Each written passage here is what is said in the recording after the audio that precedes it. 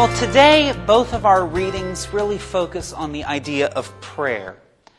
But I'd like to talk a little bit about our first reading from Esther. Those of you who grew up in Protestant traditions might not have ever read this chapter of Esther because it is one of the 6 chapters that is only found in the Greek translation that was around for about 300 years before the time of Christ, but was not in the Hebrew version.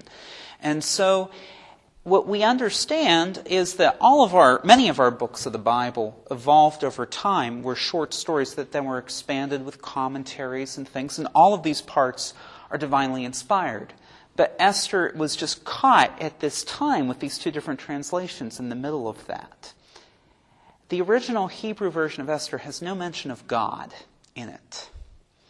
The 6 chapters that are interspersed there in the Greek translation have many commentaries on God and spirituality, and this is one of those sections. The plot of Esther is very simple. Just so if you aren't familiar, so you understand our passage.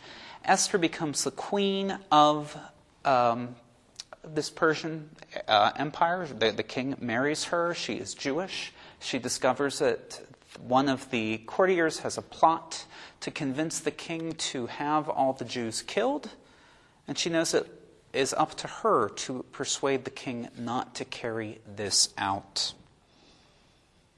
And we hear her prayer. Lent is a time of extra prayer. What are these 2 readings trying to teach us? Let us humble ourselves before our God. The Book of Esther is a tale of a woman who grows in maturity and faith. At the beginning, she is made queen simply because she is beautiful. And she sees her queenship as just a personal privilege.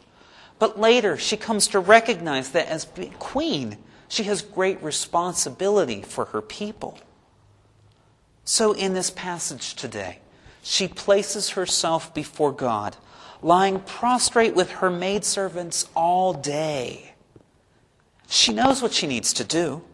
She's not praying so much for guidance as for strength and for God to make her actions successful. I had a conversation earlier this week with someone who came to see me because she didn't feel she really knew how to pray. Things were not really going so well in her life right now. And I said, have you talked to God about that?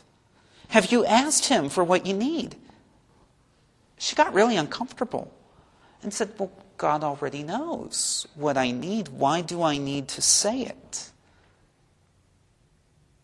Esther points to something very important about prayer.